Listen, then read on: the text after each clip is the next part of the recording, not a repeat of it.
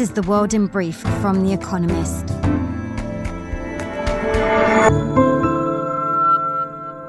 Our top stories. The EU fined Meta, which owns Facebook and Instagram, €1.2 billion or $1.3 billion for failing to comply with its privacy rules and ordered the company to suspend transfers of user data to America. It is the largest fine to be imposed on a big tech company in the bloc. Ireland's Data Protection Commission, one of the EU's privacy watchdogs, said that Facebook did not properly protect the data of European users against American surveillance programs. Vyacheslav Gladkov, the governor of Russia's Belgorod region, which borders Ukraine, said that a Ukrainian sabotage group had entered Russian territory. In a statement, Mr. Gladkov said that Russian forces were taking steps to repel the attack. Mikhailo Podolyak, a senior advisor to Ukraine's President Volodymyr Zelensky, said that Ukraine has nothing to do with the events in Belgorod. President Joe Biden's administration reached a deal with 3 American states to protect water supplies from the Colorado River. Arizona, California, and Nevada agreed to reduce their water intake from the drought-stricken river by about 13%. In return, the federal government will compensate them with roughly $1.2 billion. The river is crucial to the Southwest, supplying 40 million people with water and hydropower. Sinan Oğan, the third-place candidate in Turkey's presidential election, said he would back Recep Tayyip Erdogan, the country's president, in a runoff on May the 28th. Mr. Erdogan achieved 49.5% in the first, just short of a majority. Mr. Oğan received only 5.2%.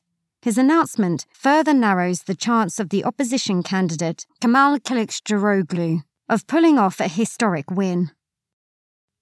TikTok sued Montana over the state's ban on the social media app, which is called a violation of America's free speech rights. Montana's law, due to take effect next year, will fine app stores that enable downloads of the Chinese-owned app.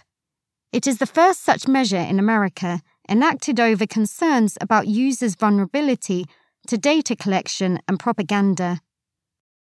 China's Vice Foreign Minister said Japan and the G7 colluded to smear and attack China and summoned the Japanese ambassador to Beijing to protest against the hype around China-related issues. The Global Times, a state-backed tabloid, called the G7 summit, hosted by Japan, an anti-China workshop. On Saturday, the G7 condemned China's economic coercion and militarization activities in the South China Sea. Belarus pardoned Roman Protasevich, a Belarusian journalist and activist, according to state media. In May 2021, Belarus's president, Alexander Lukashenko, forced a Ryanair passenger plane to make an unscheduled stop in his capital in order to arrest Mr. Protasevich. He was later sentenced to 8 years in prison. In a video, the 28-year-old said he was insanely grateful to the president for pardoning him. Fact of the day, 1,788. The number of new TV series ordered by a broadcaster or streaming platform based in Britain in the year to April. And we're always trying to improve our podcasts, and we'd like your help. Whether you're a loyal fan or a new listener, we want to hear from you. Tell us what you think by filling out our listeners' survey. It only takes a few minutes. To take part, visit economist.com/briefing survey. And now, here's a deeper look at the day ahead. Ukraine stocks up for its counteroffensive.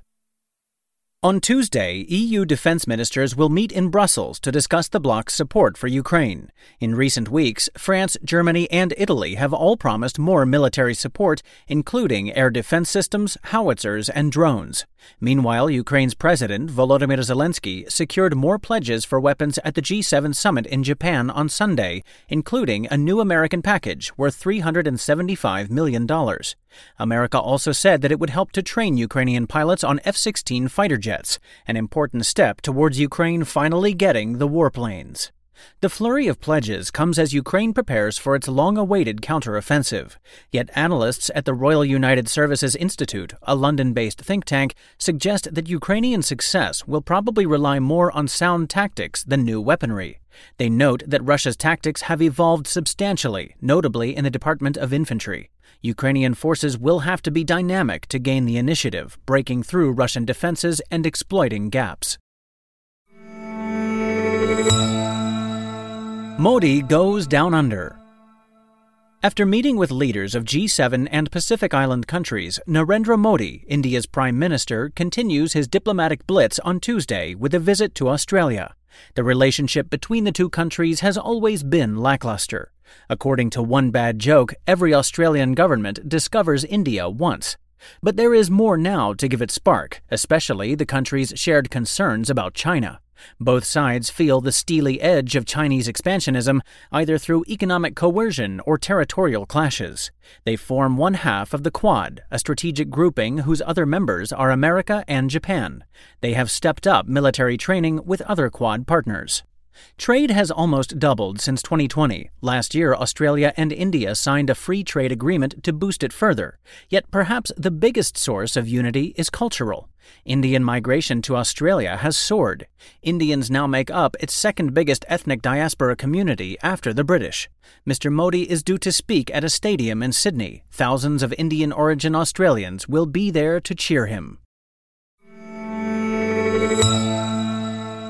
The Bosnian Serb leader pays homage to Putin. Milorad Dodik, the president of Republika Srpska, the Serbian entity in Bosnia-Herzegovina, will be in Moscow on Tuesday. He is attending a business meeting of the Eurasian Economic Union, a small Russian-dominated bloc of former Soviet states, and is expected to meet Vladimir Putin. Mr. Dodik favors ties with Russia over those with the EU.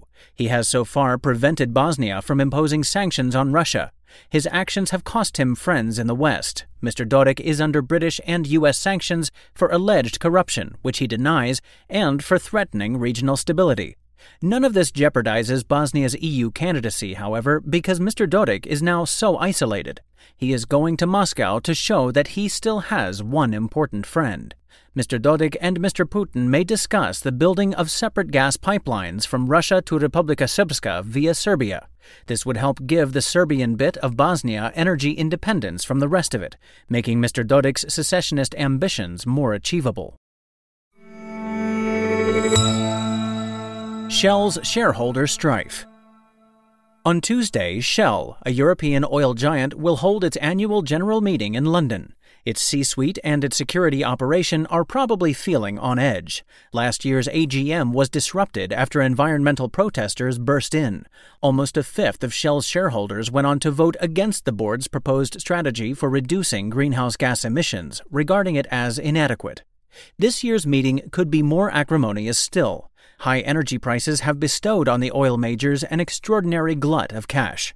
In February, Shell posted annual net profits for 2022 of $42 billion, more than double what it earned in 2021.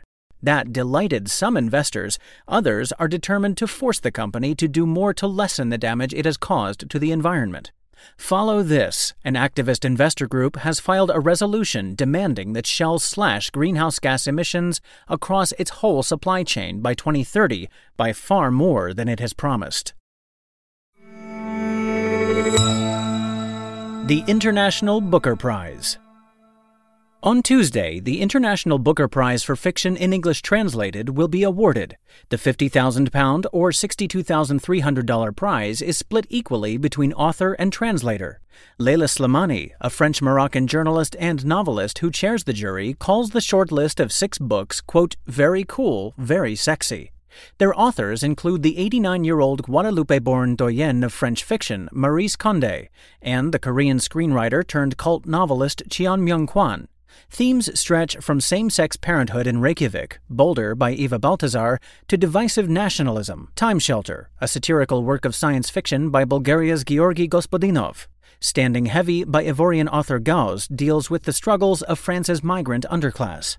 Ms. Conde, the oldest author ever to be shortlisted, would be a popular winner. The visionary Mr. Gospodinov would be a topical one.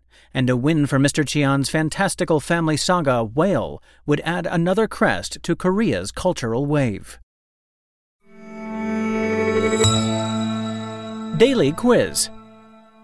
Our baristas will serve you a new question each day this week. On Friday, your challenge is to give us all 5 answers and, as important, tell us the connecting theme.